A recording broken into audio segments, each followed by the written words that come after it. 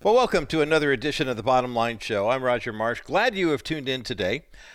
We sometimes the hours that we do here on the program are thematically put together, and this hour is no exception. What happens when you are trying to solve the world's problems, like we always do here every day on the Bottom Line Show? We're trying to solve the world's problems, and then you run into a conflict, and the conflict is that somebody didn't have the whole truth. You know, this happens a lot for those of us on the conservative side of the equation when we run into people who are progressives, for example. And the progressives will, oftentimes go with things that are emotionally based and they were good intentions. But at the end of the day, to be perfectly honest with you, a lot of times they just aren't followed through properly. I was reading a fascinating article not too long ago. Someone was lamenting the fact that there's so much conservative talk radio on the airwaves and there's very little liberal or progressive talk radio. Why is that? I can tell you the answer simply if you want to know. I mean, you can figure it out on your own. And the reason is because when it comes to the two extremes, fundamentalist right or progressive left, there are going to be holes in either of those arguments because that's how you sensationalize a discussion. You look at a vehicle, for example, and say that there's a dent in one of the fenders, and all of a sudden it's like, this car's ruined because, see, look at this dent. And then you take a step back objectively and look at it and say, well, maybe it's not ruined. The one-note argument that gets the most attention are the people who scream and yell and fuss and feud.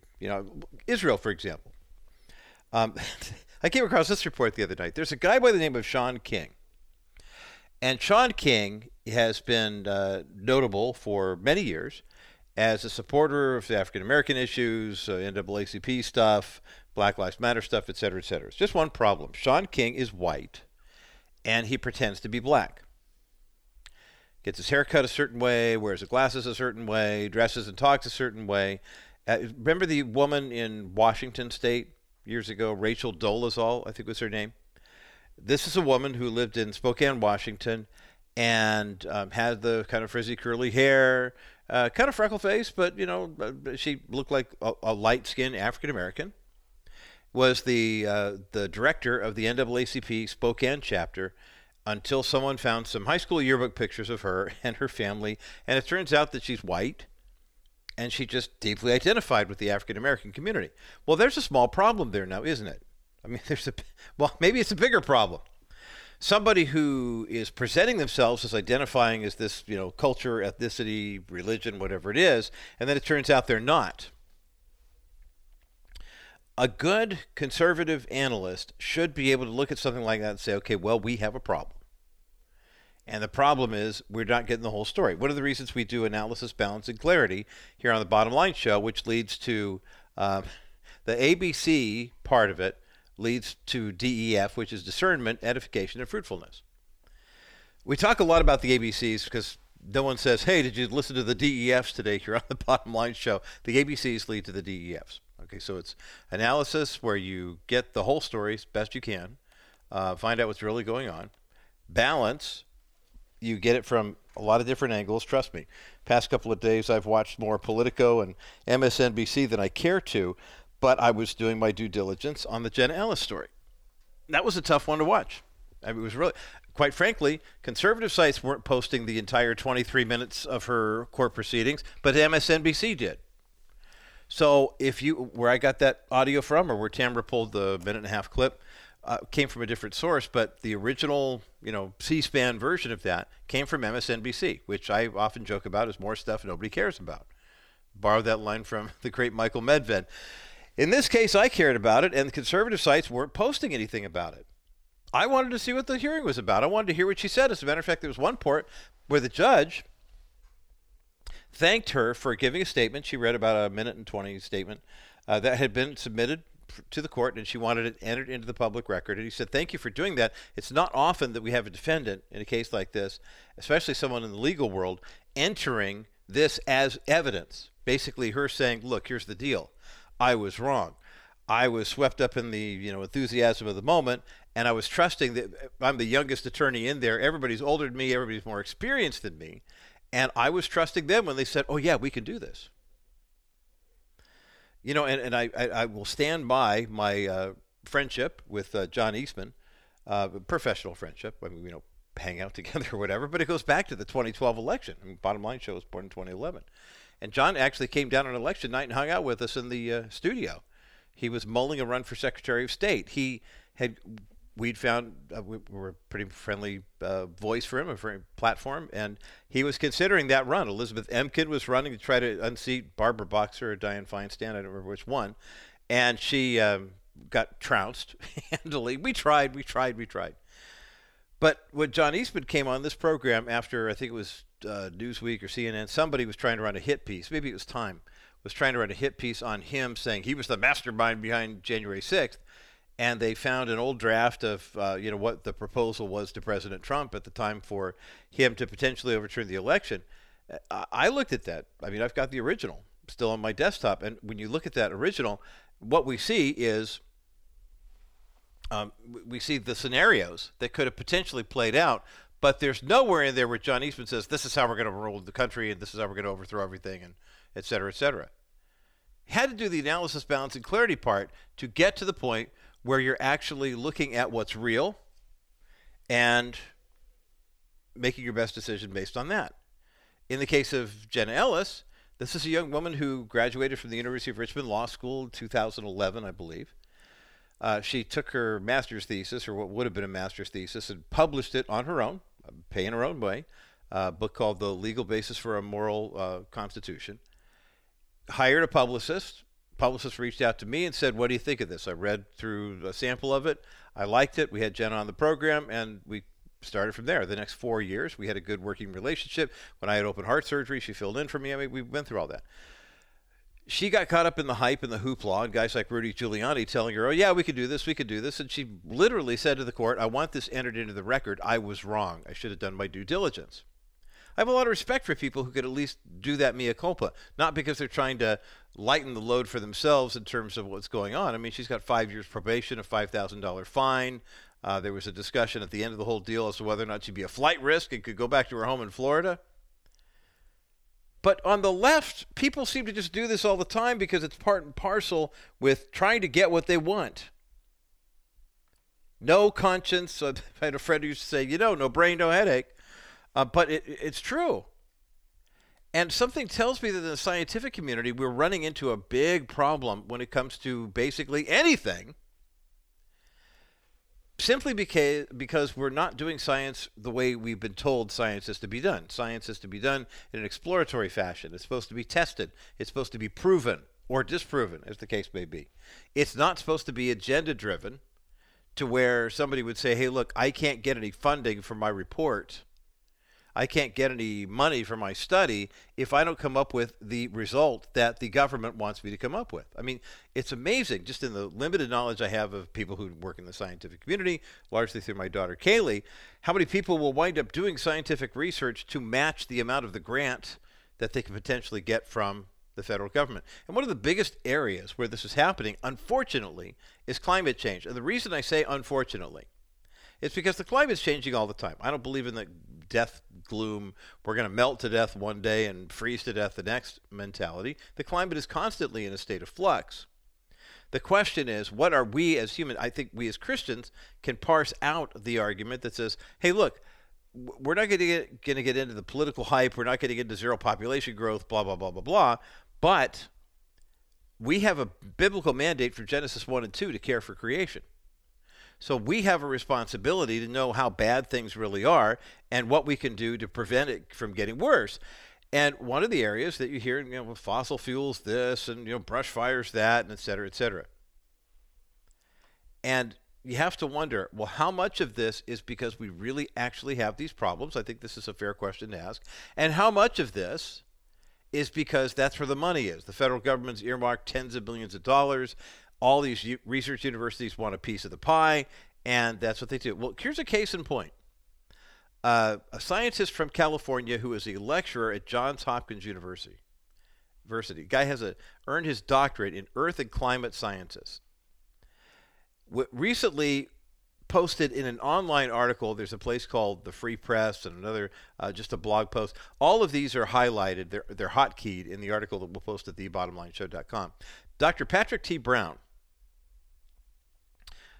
has admitted that he, quote unquote, left out the full truth about climate change, blaming it primarily on human causes, simply because he wanted to get a study published in a prestigious scientific journal. Now, the two big kahunas, I have learned this through my science daughter, the editors of Nature magazine and Science magazine. If you get something published in those, there are some smaller, low-budget, off-brand versions of these types of publications. But if you get your work done there, it's kind of like if you're a New York Times bestseller, you're really doing something, right? Well, if you get published in these journals, then people really pay attention to you, and it ups the ante in terms of you being able to say, I'm worthy of this funding. But it's interesting. In the study that he published in Nature magazine on August the 30th of this year, he claimed, apparently without any sort of justification, that the devastating fires in California that we've seen recently, and of course this past summer in Maui, remember that one? Those were all the result of climate change. And because he wrote these reports and got them published in two of the biggest shot publications you could get, he wound up with lots of grant money. Well, now he's given a couple of articles. It's a blog post where he says, look, I'm not saying I made this up. I just left out a lot of information that would give you a different opinion about this. And he said, and here's it says, I distorted my findings because the editors of these journals have made it abundantly clear, both by what they publish and what they reject, that they want climate papers that support certain pre-approved narratives, even when those narratives come at the expense of broader knowledge for all of society. That's a direct quote from an interview he gave to the Free Press publication. Here's his post on X, aka Twitter.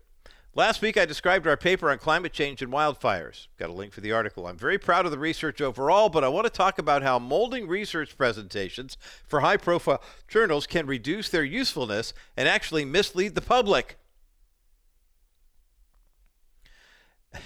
Then he put another tweet up that said, we have a paper out today in Nature on the role that human-caused climate change is playing in changes in extreme wildfire behavior at the daily timescale in California.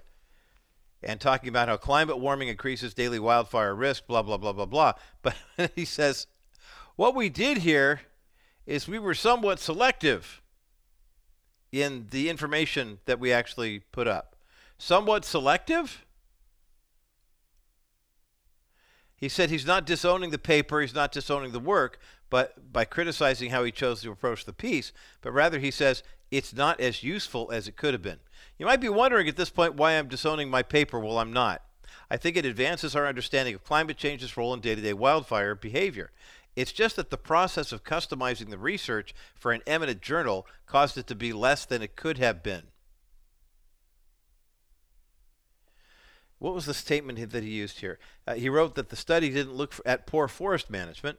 It didn't look at other factors that are just as important as fire behavior because he knew it would detract from the clean narrative centered on the negative impact of climate change and thus decrease the odds that the paper would pass muster with Nature's editors and reviewers.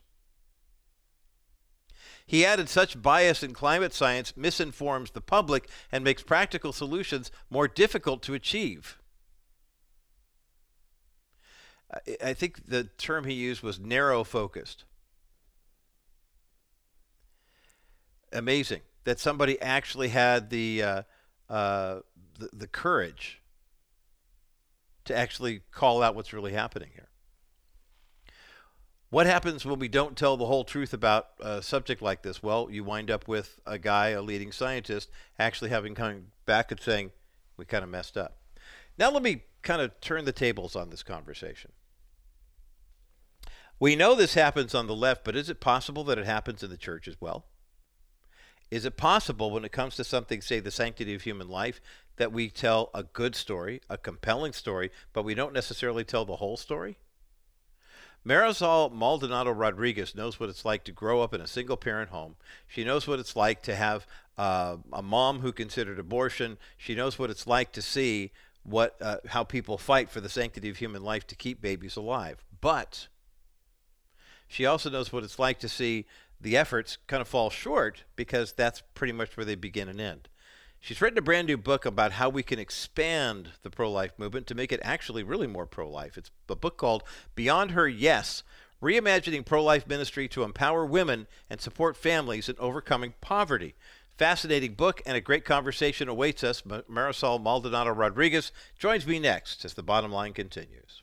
You can protect against market volatility without investing all your money into bonds. Wilson Financial has simply better alternatives. The last 12 months, there has been almost $1.7 trillion invested in investment-grade bonds. This move to safety locks up money for a long time of guaranteed low returns. Why? Market volatility. Well, my comment is, why go with low earnings for a long time when you can get great earnings with a solid real estate-backed investment paying you 6% over the next 3 years? After 3 years, you can invest in another option, or you can do what most of our investors do and reinvest in another one of our new exclusive 6% accounts. This strategy gives you the best of both options without settling for many years of low returns. Our 3D Money 6% account pays you great interest while you're not subjecting yourself to market volatility. Call 800-696-9970, 800-696-9970, or visit kbrightradio.com/Wilson Financial and ask about Dennis Wilson's exclusive real estate-backed 6% investment account. Wilson Financial Services, for simply better alternatives.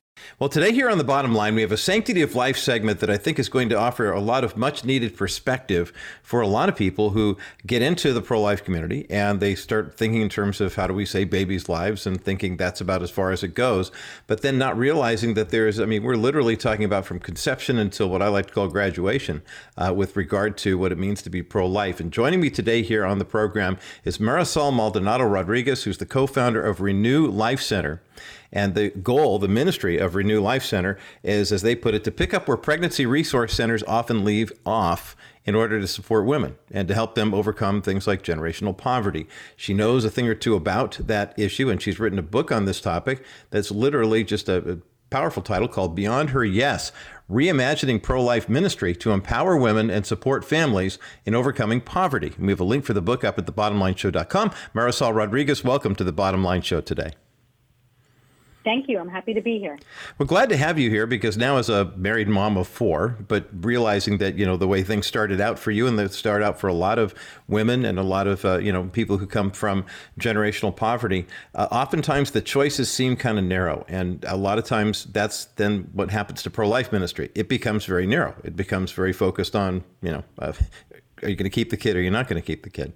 You have a much more holistic approach to this, which you do at the Renew Center. Give us first and foremost just a little bit about your background, about why this ministry is so important to you. Okay. Well, I was born one of 8 children to a single mother. And I would say she was serially single. So obviously she wasn't single the whole time, but right. And her life very much reflected that women that come to the center. And I didn't realize that. God opened my eyes to that later on in ministry. But I started out working at a pregnancy resource center, actually volunteering.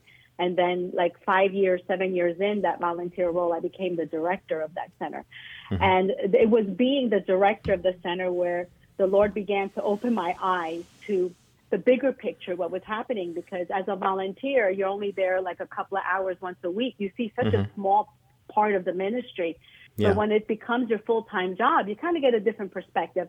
And it wasn't just that it was full-time, but it was also my background, how I grew up. And it happened to be in the city I grew up in.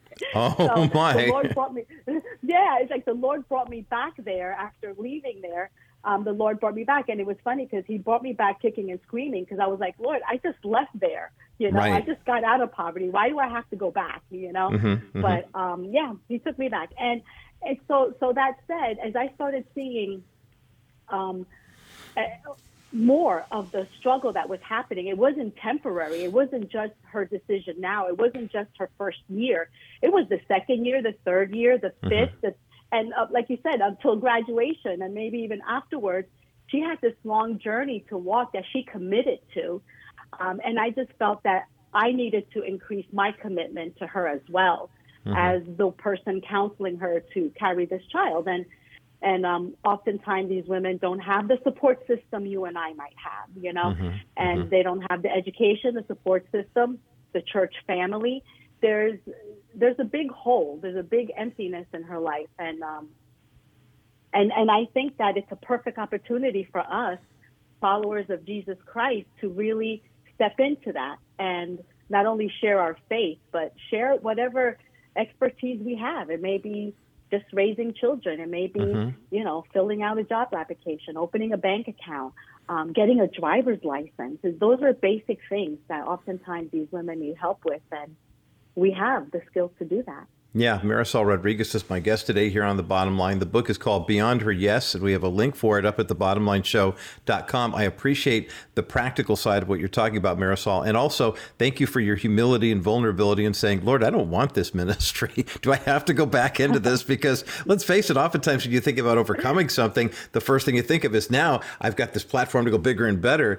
And God says, no, you're perfectly trained for this life, but you understand. A dear friend of mine who's part of a homeless outreach, that's her whole process too, is to say, hey, look, there are a lot of people who are on the street who qualify for Social Security and disability and housing benefits, don't even know it. Quite frankly, they're just wandering around, and it's kind of like if you just give them a roof over their head for the night and maybe a hot meal, then you just keep repeating the cycle. But if you can help them get into transitional housing or something like that, then there's so much more to it.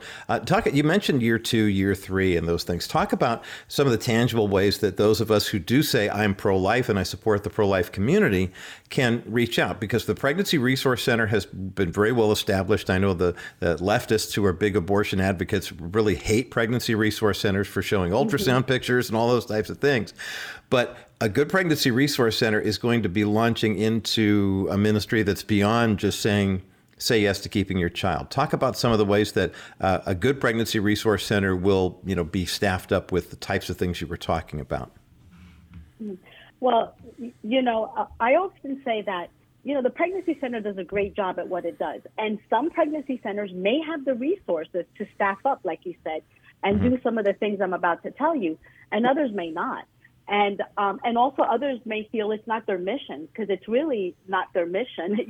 Pregnant resources have a focused mission, and that is, the pro-life counseling aspect and choosing life aspect of it.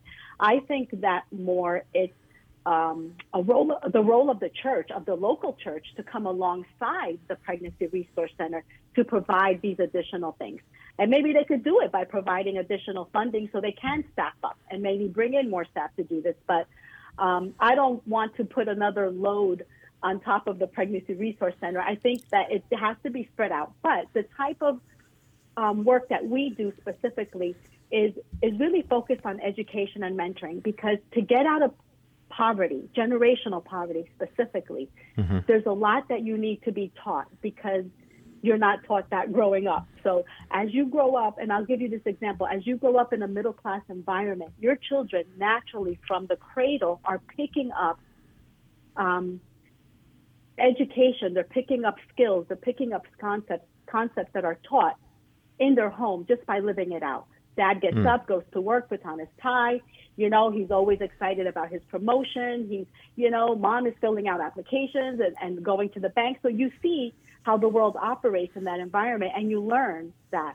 But when you come from generational poverty, you're not seeing that. You're not seeing dad go to work. You're not seeing mom, do work on the computer or, have a bank account. You don't see those things. So they actually, believe it or not, in 2023, I work with people who've never had a bank account. They're 30, 40 years old.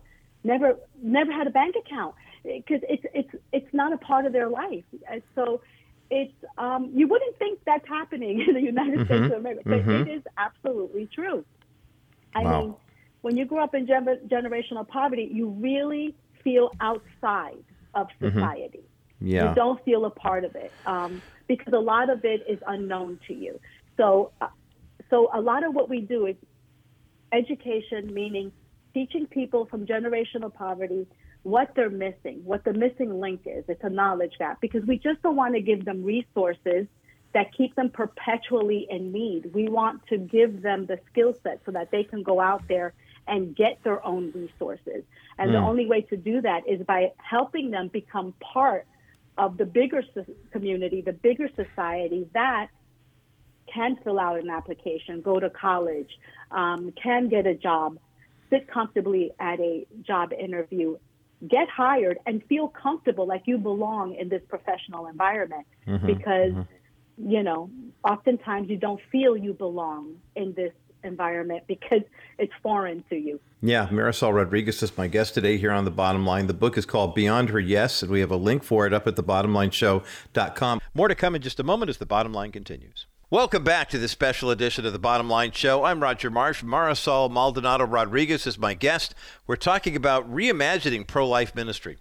Her book is called Beyond Her Yes, and it's a powerful plea for people who are looking to make an impact in the pro-life community, but want to know if there's more to it than just convincing women not to abort their children.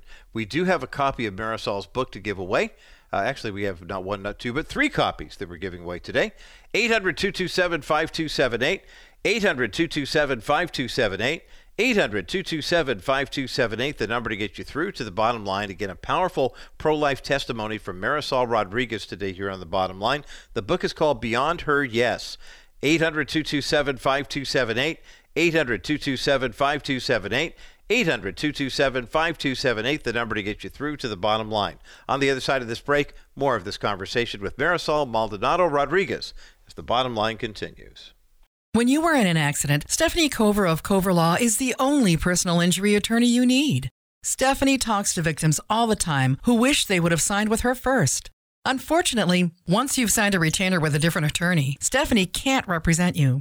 So it's crucial to have Stephanie's number handy now and make the smart call the first time. Stephanie is the right attorney to represent your personal injury claim, specifically because she worked for insurance companies for 20 years, so she knows the best questions to ask and when. Stephanie knows when things don't sound accurate, and she knows when she's being deceived. Stephanie is a Christian, and telling the truth is vital, so she holds professionals to that standard too. Stephanie's unique blend of skill, expertise, and compassion get you real results. Bookmark Stephanie's website now so you don't have regrets, and pass it on to your friends and relatives who will need it. Just go to kbrightradio.com/cover today to set up a free consultation. That's kbrightradio.com/COVER.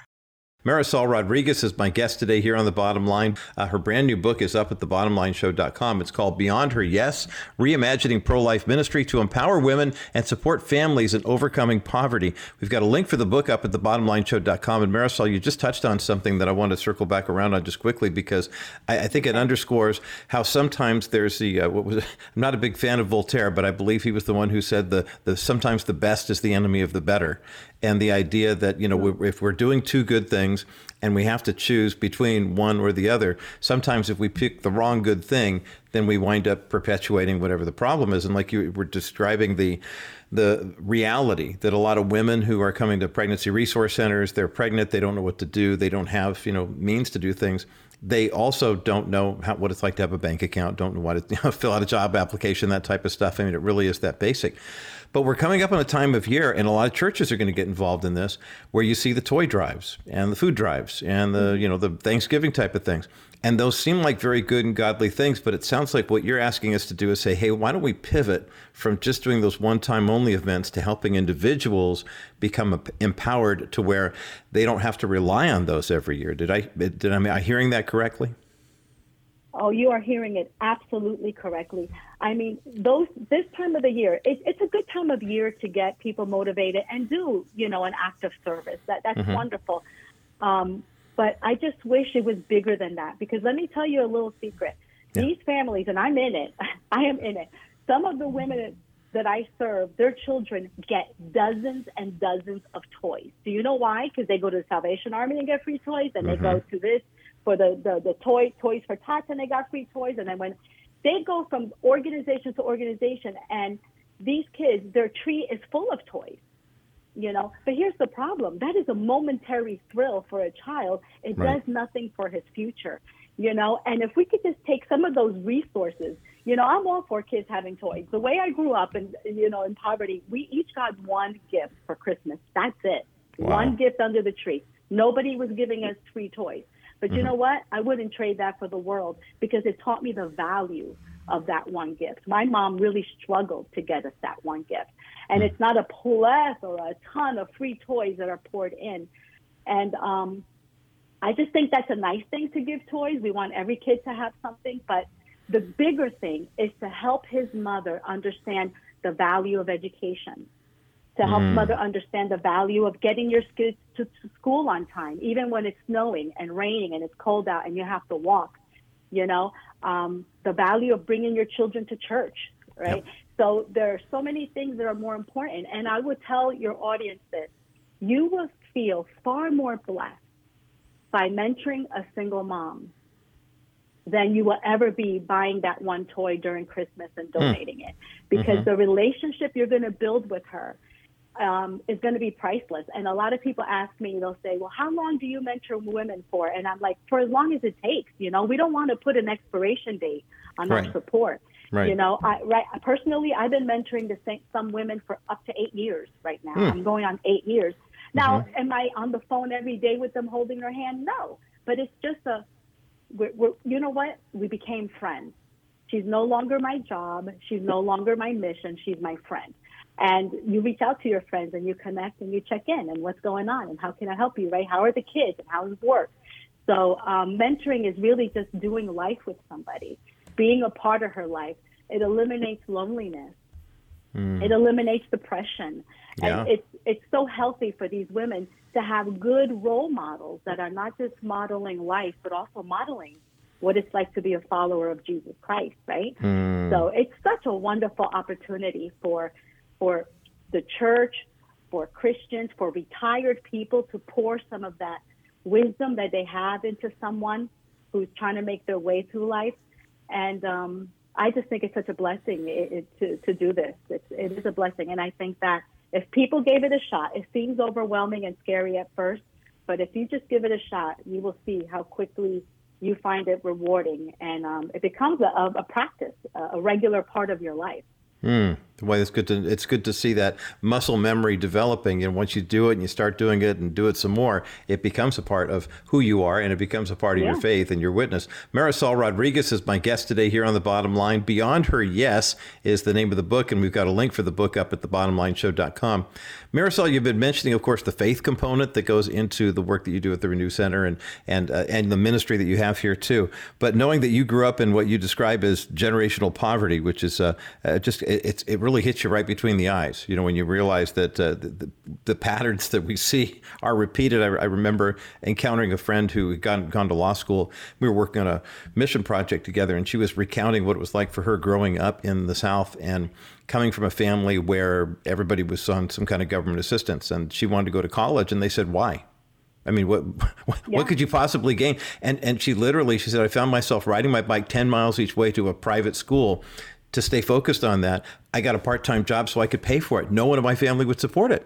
And now she goes, I'm kind of estranged from them because I wanted to, I saw what God had in store for me, and they just could not wrap their minds around that, and so that sounds like a problem that you run into all the time. Talk about how your faith plays a role in this. When did God get a hold of you growing up in the situation that you did? Yeah, what you said, you hit the nail on the head with that one, because when I told my mother I wanted to go to school, and mind you, my mother's children were the first generation to ever go to school, period. My mother never went to school, and her parents never went to school, and no one went to school. The first generation to go to school and the first generation to graduate high school. So when I told my mom I wanted to go to college, she said the same thing. She said, what for? You already went for 13 years. Like, you need more? Right. So they don't understand. And this is why it's important that we teach women these things, because as these children that they chose to have, right, they chose life for this child, grows up and hopefully wants to go to college, she's not going to understand the purpose of it. She's not going to understand that. So it's important to teach them the value of education. So to answer your question, well, my mom got saved when I was 2 years old, which is good news for me. Yes. Because I grew up in a Christian home, whereas my siblings that are much older than me did not grow up. They know my mother before Christ, and after Christ. I only know her after Christ. So my mom got saved when I was 2 years old, and from that moment, she became a devoted follower of Jesus Christ, and she brought us to church, all of us. And it was church on Sunday, youth group on Wednesday, and something else on Friday, and church was our life, And the good news about that was that we just didn't go to church, but church became our family, because my mom, I didn't have a father. My mother didn't have a husband. And so we always felt vulnerable and unprotected. But when you have the church family not just accept you as a congregant, but as part of a family, and they become that extended family to you, that changed our lives, because it was really the women at the church that taught my mother how to open a bank account, that taught her to save, have a little savings account for her daughter's wedding in the future. It was the men at church that took note that I had graduated high school and said to me, "Hey, Marisol, what are you going to do with your life now that you graduated?" And the truth is, my answer was, I don't know. I don't know what comes after high school. Yeah. I wasn't raised to think that way. And thankfully, someone, took interest in me, helped me with a resume, helped me apply for a job, wrote me a letter of recommendation, actually drove me to my interview and waited for me to come out. And that started me in a 15-year career in the computer field that I would not have had if someone didn't say, "Hey, I wonder what's going on with that young girl that comes to church. She just graduated high school. What's she going to do with her life?"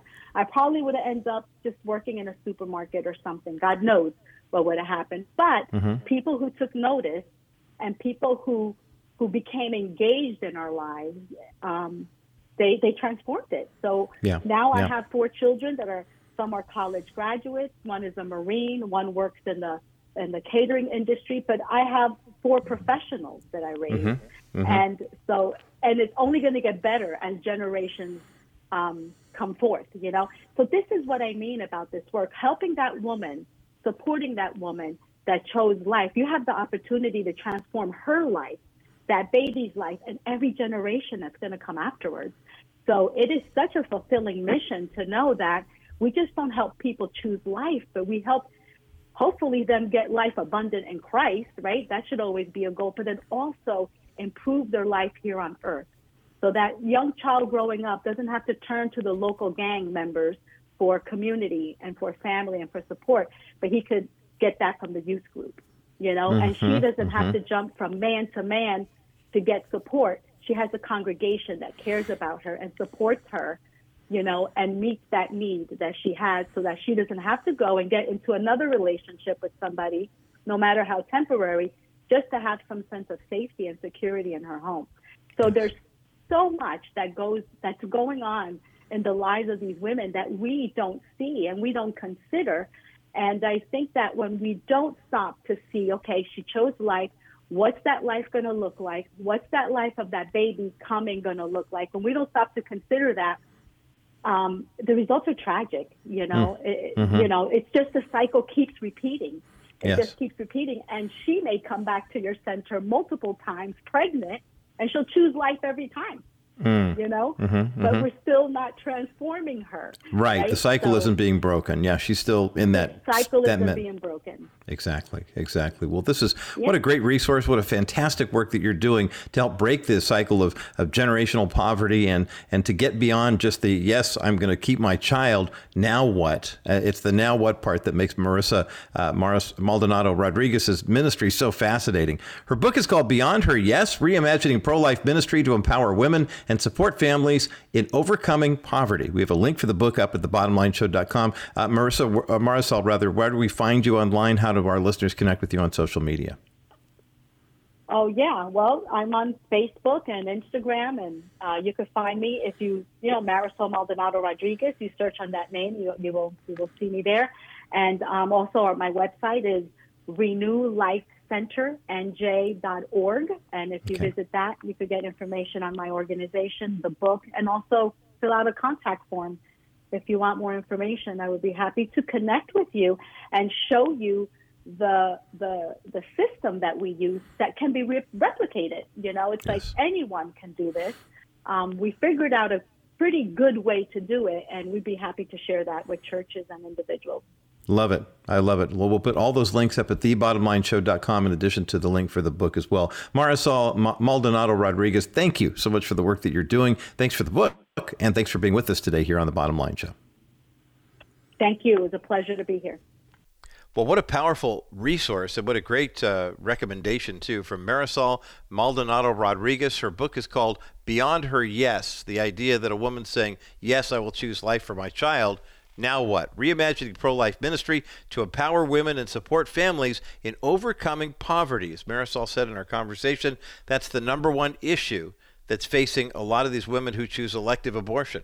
We might think, oh, I just don't want to be pregnant, but a lot of women that she works with literally don't want to be pregnant because they don't think they can afford another baby. This book, Beyond Her Yes, is up at thebottomlineshow.com, and we have not one, not two, but 3 copies of this book that we're giving away right now. 800-227-5278, 800-227-5278, 800-227-5278, the number to get you through to the bottom line. So from a California scientist who says, yeah, I didn't include all the information on climate change because I wanted to leave people with the impression that it's all man-made, that forest management has nothing to do with saving trees and things because of wildfires. And then to a woman who says, yeah, I had the courage to speak to the pro-life community and say, hey, church, let's not just stop once we get a woman to say, I'm not going to abort my child. Are there some other more practical ways that we can literally say no to the enemy and put up a fight against the world, but do so in a way that's loving and biblical? A very well-known Christian author, KIRK Cameron, is entering into that fray. And on the other side of this break, we're going to talk about a brand new book of his that he released just this week that is designed to bring healing and hope and really put that whole love your enemy into practice. We'll talk about that coming up next as the bottom line continues. My thanks again to Marisol Maldonado Rodriguez for a fascinating conversation and a great new book, too. She also generously gave us 3 copies of this book so I could give them away to you. The book is called Beyond Her Yes, taking the step going beyond when a woman says, yes, I will keep my child. I will not abort that baby. Now what? Reimagining pro-life ministry to empower women and support families in overcoming poverty is the subtitle of this book. We have not one, not two, but 3 copies of it to give away. 800-227-5278, 800-227-5278, 800-227-5278 is the number to get you through to the bottom line. And, of course, when I think about what Marisol's doing ministry-wise, I think about the outstanding work of Preborn. I'm so grateful that this week we actually met another goal. We raised $15,000 to match the $15,000 gift that was put up on our 12th anniversary last month.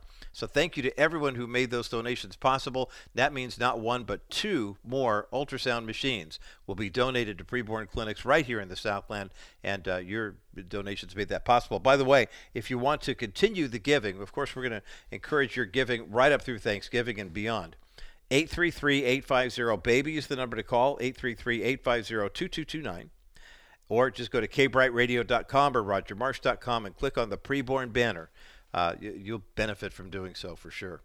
You know, I was talking earlier in the segment about, early in the hour, I should say, about the doctor of environmental sciences who teaches at Johns Hopkins University, who made headlines recently by basically admitting what we already knew. Dr. Patrick Brown said this is the term, he narrowly focused his study on what causes climate change because he says the scientists feel pressure to be published in prestigious articles and publications like Science and Nature, things like that.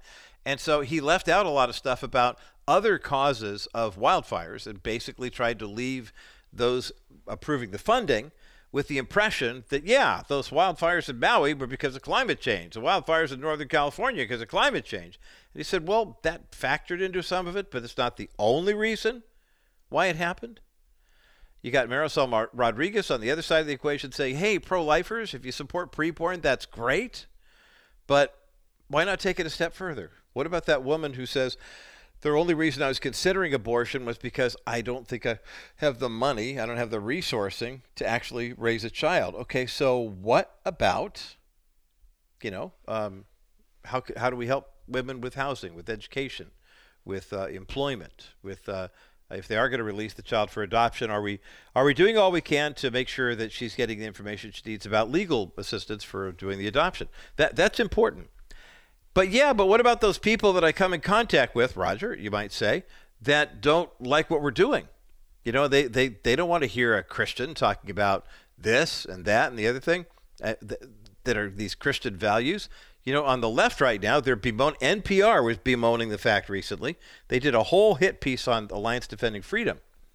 And they said, can you believe these people want to deny women access to abortion care? Of course, what they were talking about was the push by ADF to stop the distribution over the telephone of mifepristone, which is the first part of the two-pill abortion process. They call it the medical abortion, where you starve your baby to death. Yeah, that's nothing inhumane about that, right? But again, the left would leave out the good parts with regard to, and I say good parts in air quotes, as to what's really going on. So it would make sense then that we as Christians ultimately would get painted into the corner of being defensive. We're always mad at something that's happening in the culture. Why do these people keep picking on us? Biblical values are the best values. And so we kind of take this fight or flight mode and we wind up attacking the people who, in all honesty, need the help the most. As we continue, I want to talk about a guy who has literally seen his fair share of criticism ever since he announced he was a born-again Christian while starring on a hit TV show, that he got married at a very young age and insisted on wearing his wedding ring on set, and he carried that through 15 or so years later in doing a faith-based film for Christian producers this time. And he said there's a scene at the end of the movie where he's supposed to kiss his wife, and he said, I don't want to kiss the TV or movie wife, I want to kiss my own wife. And so his own wife actually put on a wig and wore the costume of the character he was playing opposite. And when you see him kissing the woman who's his character's wife in the movie, he's really kissing his actual wife. The guy's KIRK Cameron. And on the other side of this break, KIRK released another book this week. He's been writing children's books recently. But this one is special. This new book is special because he said, quite frankly, in the face of all the criticism that he has received for, trying to do this, let's read a book that's going to help kids and these public library things. And of course, everybody's, oh, you can't do that. You're filled with hate because you want to shut down Drag Queen Story Hour and stuff like that. By the way, whatever happened to Drag Queen Story Hour? Are we over that now as a society? I'm just asking. Anyway, KIRK Cameron, on the other side of this break, we're going to get to a brand new book of his called The Fox, the Fair, and the Invention Scare. And it shows how a couple of different breeds of animals can end a long-standing family feud and wind up healing their community in the process with courtesy, compassion, and kindness, as opposed to angry rhetoric and repressive laws and hate speech. We'll talk about that coming up next as the bottom line continues. One of the greatest gifts that we can give to an expectant mother is the gift of the first picture she'll ever have of her son or daughter in the womb. That comes through an ultrasound, and our friends at Preborn have an opportunity for us to make more of these ultrasounds a reality. Every time you give a donation of $28 to Preborn, that means one more ultrasound can take place. But how about giving enough money for an ultrasound machine? The cost is $15,000. It's a sizable investment, but every ultrasound machine can do 250 ultrasounds per year and lasts at least 10 years. Now take that cost, $15,000, and divide that by 2,500. Okay, now you begin to see how the cost per ultrasound goes down even more once we have more ultrasound machines to donate into preborn clinics. Make a donation right now to Preborn. It's completely tax deductible, and every penny, every dollar you donate right now is going to the purchase of an ultrasound machine. 833-850-BABY is the number to call, 833-850-2229, or go to kbrightradio.com. That's KBRITE radio.com.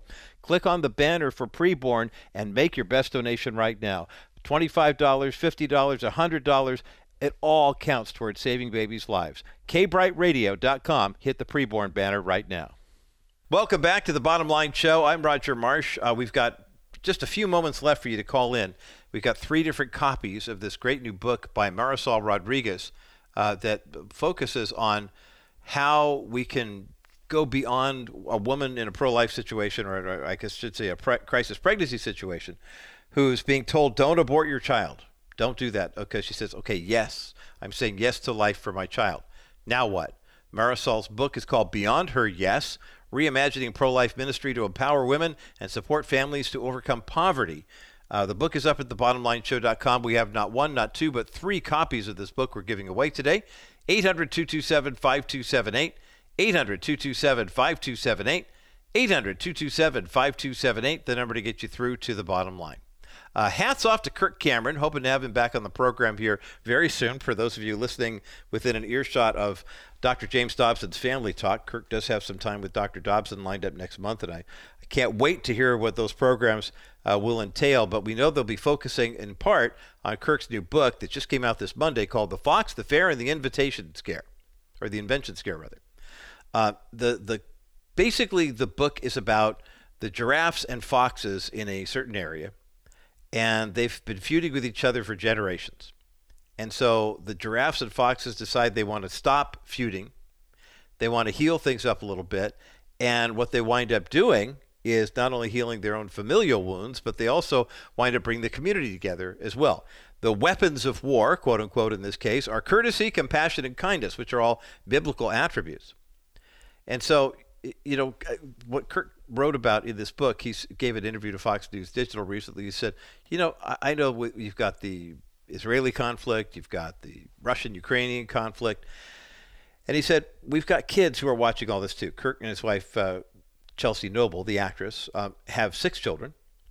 And, I mean, they're older now. I mean, if you can believe it, Mike Seaver's 54 years old, got gray in his beard and everything.